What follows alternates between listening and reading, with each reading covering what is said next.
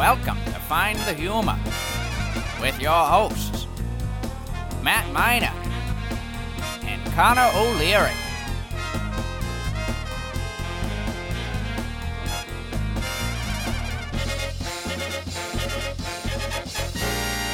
Hi, and welcome to Find the Humor. I'm Connor O'Leary. I'm Matt Miner. And you might notice a difference in this episode.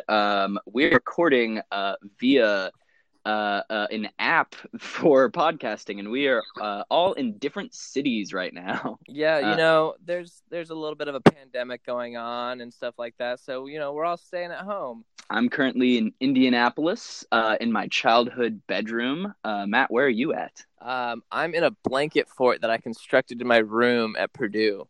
That sounds like it would be a really nice place to record audio, actually, just because it's so soft, all the structures.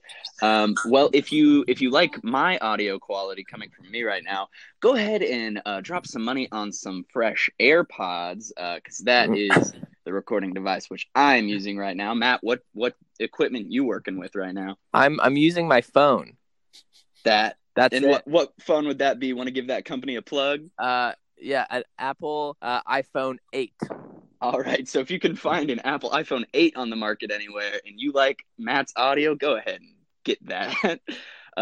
Anyway, one good thing about this is that this entire situation has allowed us to go all the way to LA to a truly experienced man and comedian. His name is Jared Kassebaum. We're very happy to have him on the show today.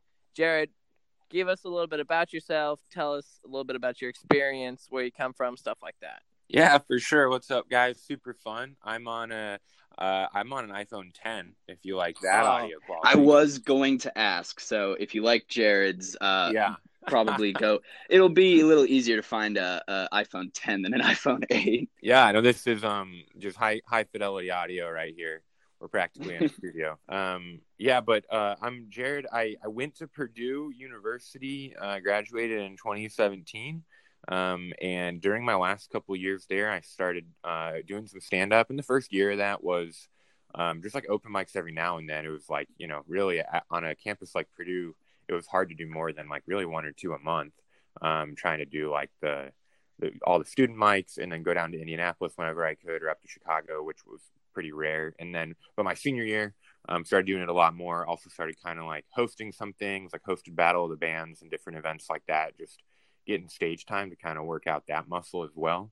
But then after graduating, I moved to Chicago actually for about 9 months, pretty briefly, mainly because I was just kind of like a scared little boy trying to figure out what to do with my life, and my sister lived up in Chicago. And so I just lived with my sister for about 9 months, and I did some stand-up up there, but definitely was in honestly a quite depressed state, so that wasn't a whole lot of fun.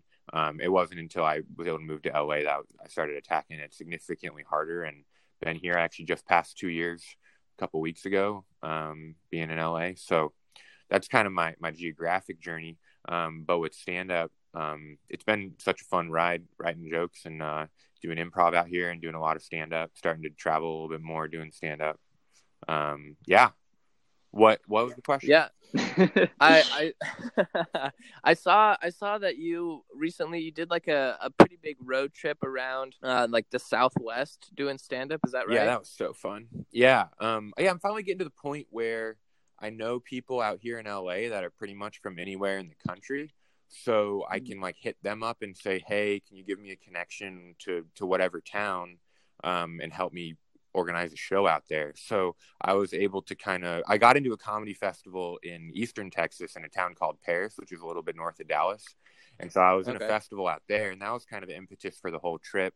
But I was able to then contact a bunch of small towns along the way. Or not all small. I mean, I did Phoenix too, but a bunch of towns along the way. And like was able to connect with different comedy scenes and just like pretty much drive 6 to 10 hours, do a show that night, find a friend of a friend, mainly. Like I was staying with people I barely knew or had like maybe met once, crash on their couch, get up the next morning, shower, and hit the road for another 6 to 10 hours to the next town, and then did that for pretty much 7 days straight there and back, and it was a blast. Yeah, that sounds awesome. Yeah, it was that's super cool. One of the more fun. I mean, I'm hoping that it can be a more regular thing. I'm at a point where doing more festivals. I've started to do some of the clubs in the same region too, like Tucson, performing more in Phoenix occasionally. Definitely, I go down to San Diego to perform. It's been about one weekend a month because there's like 5 comedy clubs in San Diego, and I'm like kind of in with two, sort of 3 of them, and so I'm able to like do a weekend of like somewhere between 2 to 4 shows at each of those places about every 4 or 5 months, and so that ends up being down there every now and then. And there's some really good shows. There's just so much more stage time in San Diego than LA too. So, oh really? But just because LA is so saturated, so like. That makes sense. I rarely do a set in LA that's longer than 10 minutes. If I do, that's like really rare. But in San Diego, I've done 15 to 20 minutes pretty consistently. That's pretty awesome. So even just going from LA to San Diego, there's that much fewer people. Yeah. What is it, like 2-hour drive? Yeah, it's drive? Like, I mean, that is one of the drives, 2.5 or so. That's one of the drives. That's insane. That's one of the drives that really varies depending on the Southern California traffic. I mean, if you leave at 4 p.m., that drive is a 4-hour drive. So it's like, but if you do that in the dead of night, that's like a little bit less than 2 hours. I mean, I've driven. One time I did, like right before Christmas this last year, I had a club weekend at a club called the Madhouse in San Diego. It was like the 20th and 21st. And I drove back to LA after the 4th show on that Saturday. And that drive was like an hour and a half because I was also like kind of running on the high of just like crushing a show. And I was like going nice. And the highway was like empty, and I was just like whizzing down that highway at like 90 miles an hour. That's awesome. I honestly didn't know they were that far apart because, I'm from the Midwest and I've never gone any farther west than Chicago. So I've always just thought like, oh, San Diego and LA, they're like right next to each other. I mean, in a sense, but that's like saying that like, well, yeah, but I honestly didn't even know that San Francisco was like halfway, like it's in the middle of California. I was like, oh yeah, you got San Francisco, San Diego, LA. They're all right there on the coast. San Francisco's far because that's like a 7-hour drive, and I don't really. I've never done that drive. Actually. Oh no, why would you? That's 7 hours. That's terrible. Well, that okay. Well, as we've exposed in previous podcasts, Connor's idea of reality can be somewhat skewed sometimes. But have we discussed that before? It's no, it's just kind of evident. Okay, yeah, that's fair. But Jared, it's awesome to have someone of your expertise on the show. But yeah, puff me up. What we truly want is, we all write jokes. Me and Connor, aspiring comedians, done a little bit of stand-up here and there. Like you said, kind of hard to get on open mic circuit at a place like Purdue. We know that you have jokes that didn't work out or that are still in development. And so those are what we want to hear. So if you just want to hit us with your first one, just jokes that are not doing well, that's what we want to give the taste of. Either jokes that are not doing well or jokes that you have like kind of written but you're like still fleshing out, or you just honestly, Connor and I have had jokes in the past where it's just one sentence of something that we thought was funny. Yeah. Literally not even a joke, but just like we had like a 20-minute conversation based on the prompt tree people, and we still don't really know what my original thought was, but so there's no pressure to be right or wrong. Yeah. But do you have I think Tolkien kind of already figured out the tree people pretty well. Yeah, exactly. But so I'm assuming you do have like kind of a maybe a notepad or a section on your phone where you write down all your ideas. So if so, just maybe go through that and just read something that you want to kind of piece out with us. Yeah, no, for sure. I mean, I have like a note on my phone that I just kind of keep. That's more just like premises and stuff. There's not really any punchlines in there. And then usually what I'll try to do is translate them into actual jokes with punchlines. And then I have a notebook that I carry on me at all times too, because there's so many social situations to where whipping out your phone is kind of rude. But if I whip out a notebook, I look really studious. Yes. So that's I just did that last night. Completely different. Yeah, I'm an artist. What are you going to try to stop me? Yeah, no, exactly.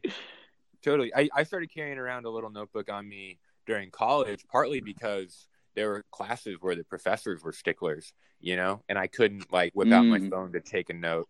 And so I'm on I just looked, I'm on my notebook number 51 of my pocket notebooks. Oh, wow. How little of a notebook are we talking right now? Like wallet it fits size? in my back pocket. Yeah. Okay. It fits in my back pocket. They look like passports, honestly. Okay. It's like that size. That's kind of cool. Yeah. And what? Did you say 51? Yeah. That's insane. I mean, I write other stuff in there too. It's not. It started out as just a notebook, like a joke notebook, but then it definitely has turned into like just anything I don't want to forget. So sometimes that turns into just like observations about life, or depending on the circumstance, it can end up being a little bit of a journaling technique just to kind of like vent my emotions. I'm very much a verbal processor, which is I think why I like to perform too. But like I can, for me, if I don't have somebody to process to, I need to like write it down to like just to like get that emotion even out of my head, even if it's just a quick little scribble. But once it's on the paper, it can escape my mind. But before it's on the paper, it ruminates in my head and it has to come out in some way. Yeah, that totally makes sense. I do the same thing just on my phone. So it just looks a little more rude when I do it is all. Yeah. No, totally. And I think that's one of the reasons why I switched to notebook, because it's like, who's going to tell you to stop writing? Yeah. I'm just picturing like Connor's mom being like, Connor, no phone to the table, and Connor just being like, I'm journaling. Yeah. And just... No, the funniest thing though is like because I used to have a notebook, but I stopped doing it because I was like, my phone's just with me all the time. But when I was doing it, I was like, damn, this looks so fucking professional. I look like a goddamn journalist. But at the same time, if you could see the shit I was writing down, it was like, what the fuck is up with flamingos in their backwards knees? It was just like the dumbest shit, but it looked so fancy. Yeah, one of my favorite memes, which I know it's stupid talking about memes on a podcast, but there's a comedy meme about a kid, but it's like an open micer, and he's like I don't know, has some like poop joke, has some fart joke about Taco Bell, and then the next scene is like him talking on a podcast, and he's like, yeah, comedians are philosophers, That's totally what people act like. So many comedians are like, yeah, we're the only ones, I don't know, like speaking truth into the world. And then I'm like, dude, you do dick jokes nine times out of 10. Like, what are you talking about? Yeah, we'd be like philosophizing about what? Yeah, that's not philosophy. That's just like the insides of your mind that nobody really wanted to come out anyway. Yeah, and like sometimes comedians will say like deep stuff, but at the same time, it's not even what they're saying. Sometimes it's just how they're saying it, which is funny. But no, I love that approach to comedy, because I think you look at like George Carlin, he was saying like really controversial philosophical stuff every once in a while, but at the end of the day, he was most known for saying the 7 dirtiest words that you can't say on television. Yeah, totally. All right. So I can go into Jared. Let's get to your jokes. Yeah. Man, you guys don't want to go first? That's a lot of pressure. All right, here. I can go first. Okay. Just I don't want. Yeah, Matt. I was wondering, do you have any? Do you have any? What it looks like? Yeah.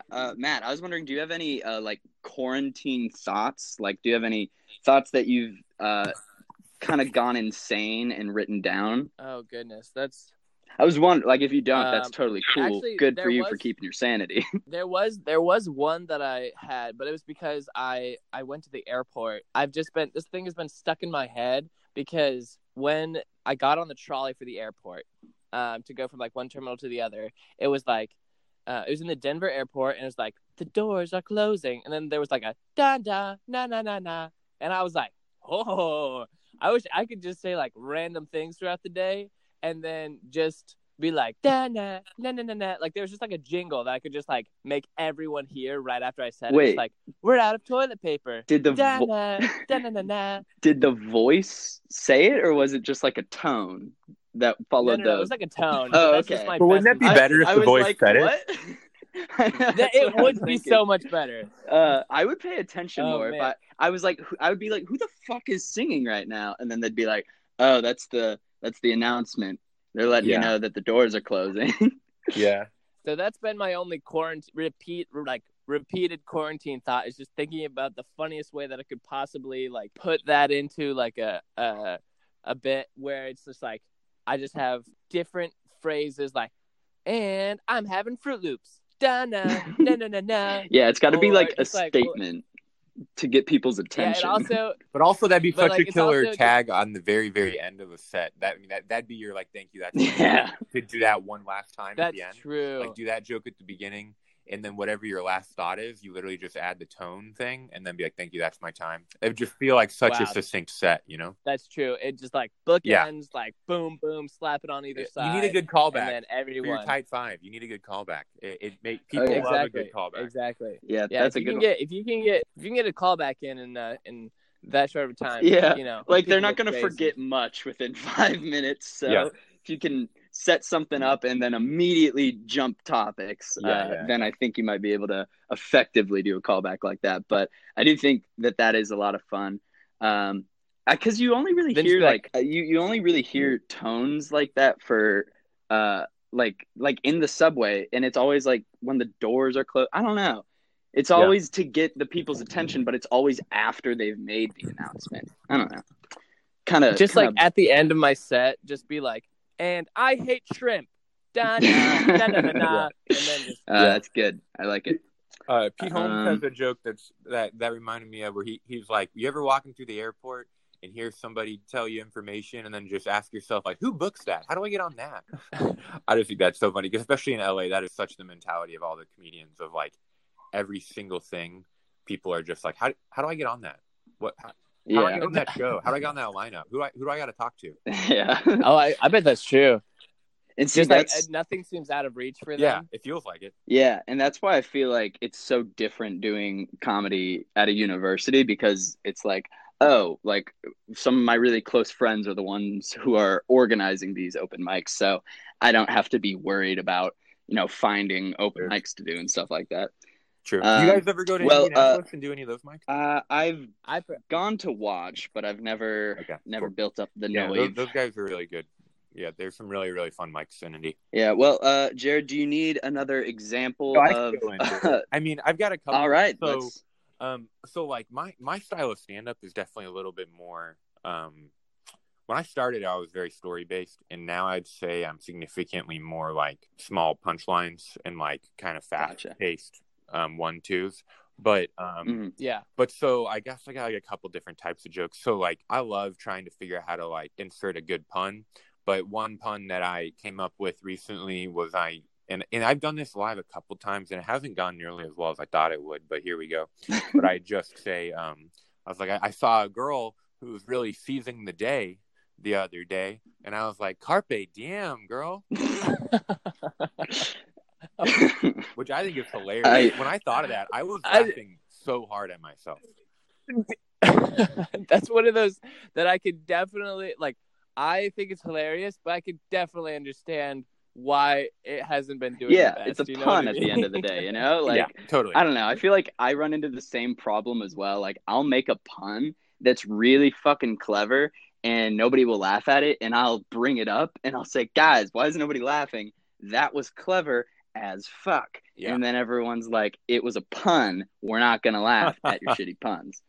And yeah, that's just how it goes. Everybody thinks that all puns are shitty, and that's just not the case. There are some good puns. I know. That is not the case at all, no. See, and I was thinking about this the other day. Why do people hate puns so much? Is it because, like, I don't know. I can't think of a reason. Like, I think they're so easily reusable. I think at the end of the day, people, because I mean, so puns are almost always associated with dad jokes at this point in vernacular. That's what I was thinking. And I think I think the reason that is because puns don't take a lot of context, which I think for my stand-up style, I enjoy that because it allows me to like really quickly tell multiple jokes in a row that feel kind of esoteric, because there's not, I think comedians either need one really solid through line, or they need to be so scatterbrained that is their through line. And I think I always go for the latter.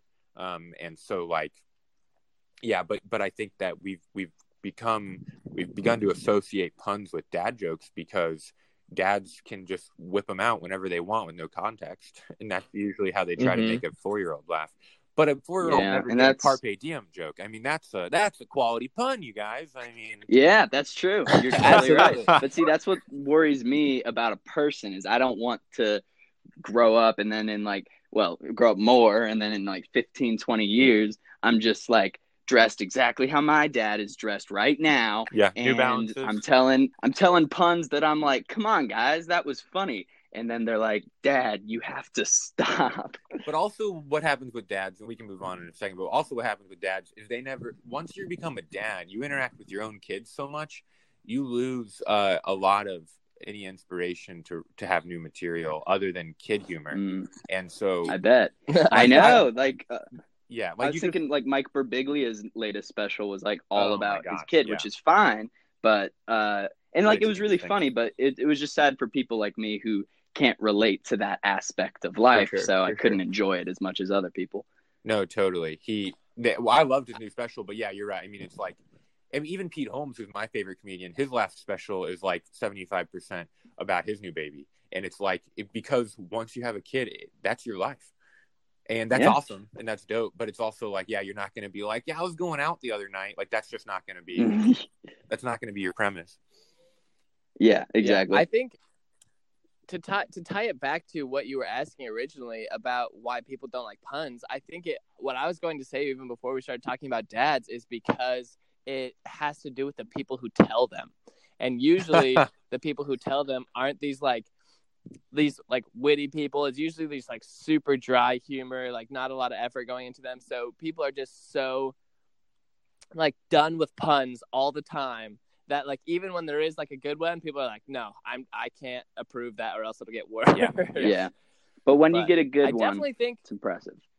Like I will never laugh at a pun, but I'll be like, all right, that was clever. That was clever, but I will not laugh at it. So Jared, tell me, in the sets that you've tried to use this joke, is that just the lead in? Is just like the scatterbrained, or is there like a story leading into it? No, so I have a solid, I would say, 6 or 7 minutes at this point of like one-liners or maybe two-liners, like maybe 2 punchlines, but I have no connections between them. Like I just go and then just kind of like punch and then pause, just wait a tremendous amount of time for the laughter to subside, and then the next joke. That was a joke, but and so that's, and then usually if I have a long set, so if I do like a tight 5, like a couple of weeks ago, I did a comedy festival in front of a couple club bookers in Santa Clarita, and it was just like a 5-minute set, and so that was like just like pretty much straight one-liners, because on a short set, that's all I'm gonna do. If I reach 10 minutes or longer, I'll usually do like maybe 5-6 minutes of my one-liners and then move into my longer form jokes after that. Cool. That's a super cool method. So I'm just curious if it would land differently if there was a little bit of intro, because then people are connected to them, and then you hit them with the pun, and they're like, oh, that entire setup was just for fun. I think that'd make it worse, in my opinion. I don't want there to be a huge setup for one pun. Like, I think that's also true. I think to me, at least what I have come to prize in my joke writing, especially when I think of a funny punchline, I try to think, how can I get there the fastest? In a way that still packs the right punch, because I think there have been times where I've told jokes and I'll listen to my own set, because you record your set or whatever, and I'll listen to my set and I'm like, man, I took way too long to get to that punchline, and then you realize like, oh, I don't even need to say the beginning. Like I'll give an example. So I used to have a joke about Transformers. The premise is essentially like, what do the Transformers do in their off time? Are they just like cars, like for the years in between the movies? Like, do they like, and then like, what about the Decepticons? Like, they're like freaking fighter jets. Are they killing people in their, like, in between the movies? And that used to be the premise of the joke, which I think was already kind of funny. And I was like, it's like Decepticons, they're killing people in their off time, but Optimus Prime, he's a semi-truck. He just runs a moving company in between the movies. But that transitioned into, then one of the jokes was my tag on the end of that joke was, I was like, speaking of which, I was like, oh yeah, he runs a moving company during his off season. 2 men in a truck, more like 2 men and really bored robot. And then which is a stupid punchline. But then I go, you guys know that company, 2 men in a truck, right? They're a pretty big company these days. They need to change their name to 2 men in a truck and a bunch of other men and a bunch of other trucks and a corporate office in Lansing, Michigan. Yeah, this ain't your mom and pop shop anymore. We're a business. Exactly. And so that used to be the full joke, but then I realized, like, by far the funniest punchline of that is the 2 men in a truck thing. So now I just go Have you guys heard about that company, Two Men in a Truck? They're a pretty big company these days. So like I don't even do the Transformers part anymore because I realized that the punchline that really kills in that whole thing was just the 2 men in a truck thing. And so at this point, that's just part of my kind of like fast one-liner part. Yeah. That's like a 30-second joke. That's super cool. I did a 5-minute open mic one time, and for like 4 minutes and 30 seconds, I really did not budget my time appropriately. I was going to talk about 2 topics, and for 4 minutes and 30 seconds, I talked about the first topic, and then I don't remember what it was, but the second topic I talked about was I was going to get into the metric system, and I was going to talk about how like one of the arguments for why America doesn't switch to the metric system is like it would be hard for like older generations to adjust. And like my response to that was like, fuck them, you know, they can learn, like and if they don't, oh well, you know. So like that was my whole bit, and I didn't get my first laugh until I started talking about the metric system. I was like, wait, and like I got the light, and I was like, I have so much more to say. I wasted all my time. Yeah. Well, at an open mic, that's kind of the point. But yeah, you'd want to figure out how to shave that down for sure. Oh yeah, definitely. Oh no, I would just scrap that first topic altogether. It didn't get any laughs. It was terrible. I was like, this will be great, but never was. All right. Well, that being said, I have a question for Jared really fast. What's up? So kind of going off of that, how many open mics would you say that you had to do before you found like a succinct set where you were like, all right, all of my material is like pretty good. I got this. Like you were talking about doing stuff like at Purdue and Indy and Chicago and stuff like that. And then even when you got to LA, I guess I would say just like how important is just like physical stage time in developing I think incredibly important. Yeah, I mean, incredibly important. There's so many different facets to that because it's like I think translating conversational funny into stage funny is the biggest jump, right? Like there are so many people that are funny in their own living room that are trash on a stage. And that's, I think, the biggest jump is just becoming comfortable enough that you're not conscious of being on stage. But then, of course, on top of that, there's just so much experimentation within the jokes that you never know what's going to work. You realize sometimes that the way you say it is funnier than the joke itself, or vice versa. Sometimes you realize that you need to change the way you say it. I think stage time, is incredibly important. When I was starting out in Indy, one thing I heard a lot on podcasts and stuff too, or just in general, was like, you need to try to figure out, how to get up as often as possible, as many nights a week as possible. And at the end of the day, move to a place that probably can actually sustain at least the opportunity of daily stage time, if not your actual pursuit of daily stage time. And, in America, it's really only LA, Chicago, New York that can sustain daily stage time. Unless you're, already big enough that you can do all the small towns anyway. And in Indy, there's like, I would say 5 really good mics. So there's like 5 good mics around the week in Indianapolis, and then a bunch of crappy mics. In LA, there are thousands of crappy mics, I assume. I mean, there's so many thousand crappy mics. There's practically an open mic in every neighborhood on every night of the week. But they're all usually just performing for other comedians. I've successfully not done open mics since September. I haven't done an open mic since September, which has felt really good. Wow. Just because I've been doing about 3 or 4 like booked shows a week at this point, like independent shows around town, or like I said, going to San Diego or Orange County and getting more stage time. And so most open mics, at least in LA, are only 3 minutes. So it's like, if you're going to do 3 minutes, I can just do out of a 15-minute set that I'm doing in Orange County or San Diego, I'll just take 2 minutes to try out new jokes rather than go to an open mic for 3 minutes and waste 2 hours of my time with like subpar dick jokes, which is what most of those are anyway. Yeah.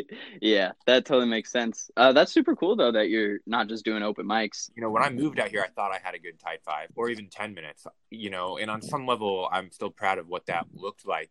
But my current, like, if somebody told me to do a tight 5 now, that looks drastically different than 2 years ago. And I would say I only think I found my voice in a significant, distinct way in the last year of like becoming more kind of, like I said, like more like zingers and like fast paced punchlines. That's more my style now, and that wasn't me at least in any intentional way, until the first time I actually did a weekend at a club in San Diego. One of the club bookers came up to me after my second set there, and she was like, "I love how you do one-liners. Nobody does one-liners anymore." And I was like, I didn't even realize I was doing one-liners. But then once she said that, I was like, oh, that is kind of my strength right now. And then I started to lean into that. And then the last year has been me kind of trying to push toward that, just because it does set me apart quite a bit. So from just like what you've been saying, you've reminded me a lot of kind of like a Demetri Martin sort of approach to comedy. Sure. Yeah. And just the fact that when you were talking earlier about how it's either have like a string through the stand-up, or you have I forget the word that you use, but it's just so like random that is their string. That is like, I would say that is exactly how like Demetri Martin is, and like he'll just have like a quick joke, and then just like not even address that he's changing, and then just launch straight into another joke. Totally. I think for me, it was like Martin or like Mitch Hedberg and Bo Burnham have been really all pretty influential in that. Or do you guys know Gary Goldman? He's probably my favorite guy that's like doing clubs and stuff right now. He's just, his joke writing is the best joke writing in the game right now. Wow. His word choice is so particular. On some level, I think he's kind of going to be. I think he could be considered the new Seinfeld in that regard. Of like, you can tell he's just so his attention to each detail of every sentence is so in tune. He's not up there winging it, which at least to me I appreciate. I like the guys that can wing it, that can just kind of like have a topic and be funny, and I appreciate that type of humor. But at least what I'm drawn to write is the humor that is like, I know why this is funny, and I've written it to be funny. Yeah, that totally makes sense. Well, do you have any other jokes you'd like to share with us? You've shared with us a pun, but you also said that you had premises that you wrote down. I'm just curious, like what type of premises those are. If you have those one that I've been trying readily to figure out how to turn into a stand-up joke that just hasn't worked. I've done it a couple times live, in that more just kind of trying to like just spitball and see what it feels like. So like about a year ago now, I went on a date with a girl that ended up, I didn't know how old she was, and she clearly didn't know how old I was. And it turned out that she was 9 years older than me. And we figured that out like in the middle of the date. And both of us kind of like had a moment where we kind of like sat back and were like, how did this just happen? And that story cracks me up every time I think about it. And it's just been so hard to like get to the punchlines fast enough for me to feel like that joke is worth it, because there's just so much backstory. But to me, that joke just cracks me up, because the way we figured out that we're 9 years apart is because we were talking about musicals, and we were talking about like Hamilton. We both big fans of Hamilton. We were bonding, and she was like, "Yeah, I don't think High School Musical gets enough credit." And I was like, "Yeah, right there with you." And she was like, "Yeah, when that came out in college, I loved it." And I was like, I didn't say anything at first, but in my head, I was like, "Did you say college?" It's like, that came out when I was I was like, do you mean High School Musical 3? 5th grade, and I was like, that. Because she was like, me and my roommate, we were like so embarrassed that we liked it, but it was so fun. And I was like, I wasn't embarrassed at all. I was in the target demographic. Like, I don't know. And in the actual way the story happened, like I waited probably like 15 minutes to figure out if I was like how to bring this up to be like, hey, and eventually there was like a lull in the conversation, and I was like, hey, I don't know how old you think I am, and I'm sorry if this changes the date, but I'm actually only 23. I was 23 at the time, and I was like, I'm only 23. And she straight up goes, "You are a baby." I know, because she's 32. Oh no! And that's so weird. Yeah, it was one of the most. It was so funny, and the date was still pretty enjoyable. But obviously, we're not seeing each other anymore. And I think she definitely had a moment where she like stared off into the distance, like clearly like either I couldn't tell. Myself, like, what the heck did I do? Why is God punishing me in this way? Or like what was going through her mind in this? But that's just one of my favorite. I mean, that's just one of those stories that I find myself telling friends a lot. And it's like, which to me means it should probably be a joke somehow. But I've just been trying to figure out how can I like hit it with the most punchlines, Yeah. Well, no, I've totally heard that before from people. Cause like, it's not something that I've encountered. But a lot of people have said like, yeah, dating in college is the best because you can just assume anybody is within 3 to 4 years of your age at any given point. And they're like, as soon as you graduate and go to a city, you never know. And I had a buddy telling me, he was like, yeah, I was at a bar one time and I was really drunk and this girl kept buying me shots. And I was like, damn, this is awesome. This girl's buying me shots. And then a buddy of his had to like pull him to the side and be like, dude, she's a mom. And he was like 22 at the time. So I totally think that that's like definitely a relatable thing for a lot of people.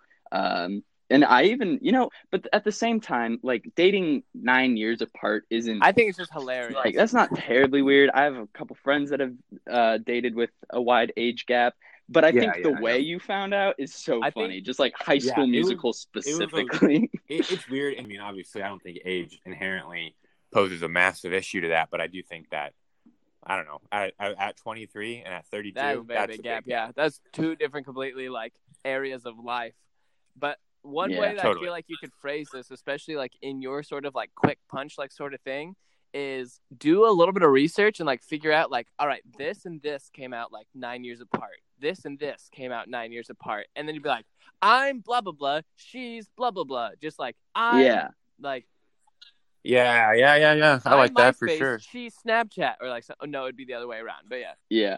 Well, no, because you said in those 15 minutes when you waited to ask her, how old she thought you were, I was wondering, like, what types of other things was he asking in order to gauge it? I don't know. The question that came to my mind was like, hey, just out of curiosity, how vividly do you remember 9/11? Because when you're a kid, you're not going to remember that. But I love how that's kind of like, and that's, like somebody who's 9 years older probably would. So, and I love how that's like such a gauge as to how old somebody is.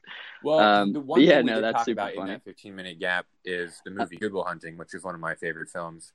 And and this is so funny to me. So she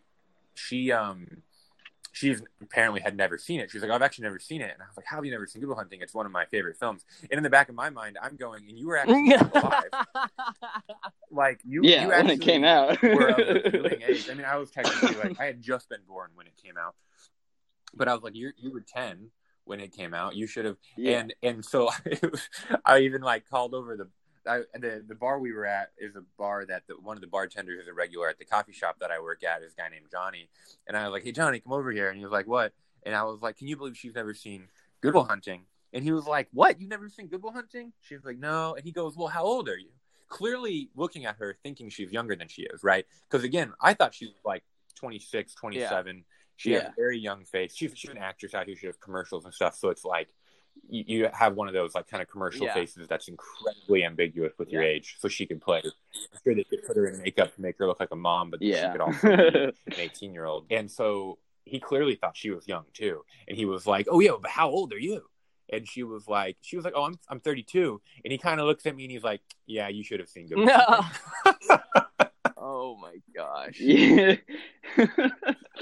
Now is that after? That had to have been after. That was after the High School that you were different ages. I told her. Oh man. Yeah, it's in that little gap. Okay. So you knew for a while. I couldn't figure out how to bring it up. Like, how do I do that? And shoot it. Like that's. This is pretty much done. Oh man.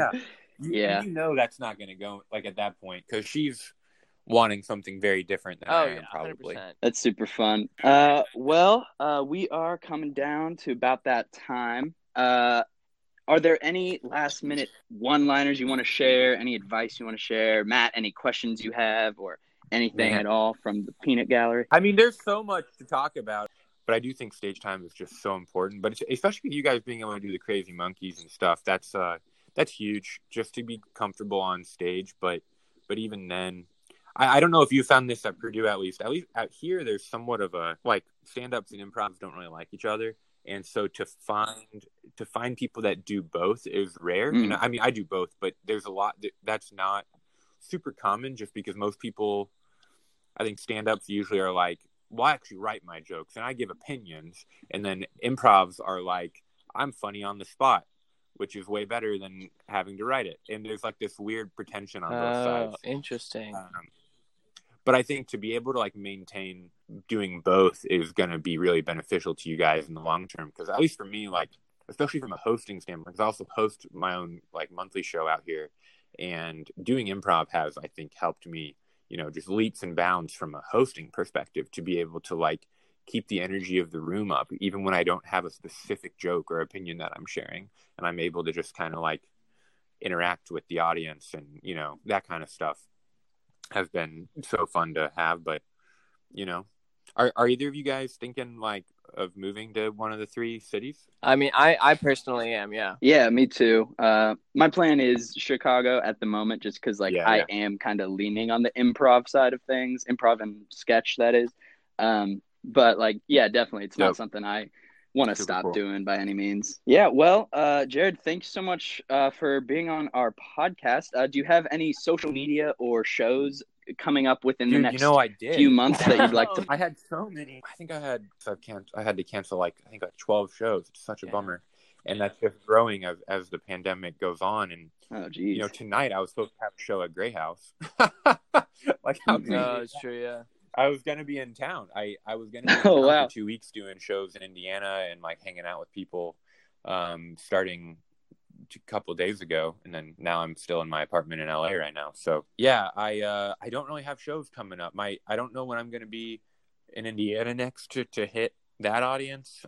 If any listeners are in Los Angeles, I run a monthly show in Culver City. That they can find me on social media. It's called the Jerry and Friends Comedy Variety Show. It's mainly stand-up, but I try to add some character and some improv as well. That's a pretty fun show. Been having more and bigger headliners that are able to make appearances once I become friends with them and stuff. And that's been really fun. I mean, I've had some people on that show that have just been mind-blowingly fun to have on, that I've until recently looked up to for years, and then now they're doing my show, which is fun. That's awesome. And then social media, Instagram's best for that for sure, which is at KassTheBomb, KassThebomb. But yeah, and also follow this man on Twitter. I follow you on Twitter, and I love seeing the content you post. It is my favorite stuff. Yeah, no, it always makes me laugh. I love seeing other people being brave and posting themselves being stupid on Twitter. So it makes me happy. That's me. Oh my God. Yeah, thank you guys. Well, thanks again for coming on the pod. This has been Find the Humor. Join us in the future when we keep doing these remote podcast recordings. And as we say at the end of every episode, Matt, finish the phrase. If you don't know, if the door hits you where the good Lord splits you. Is that a phrase? No. Okay, well, I'll figure that out some other time. Thank you guys so much for having me on. Super fun. Thank you. Thanks for being on here, Jared. Thanks so much. Bye.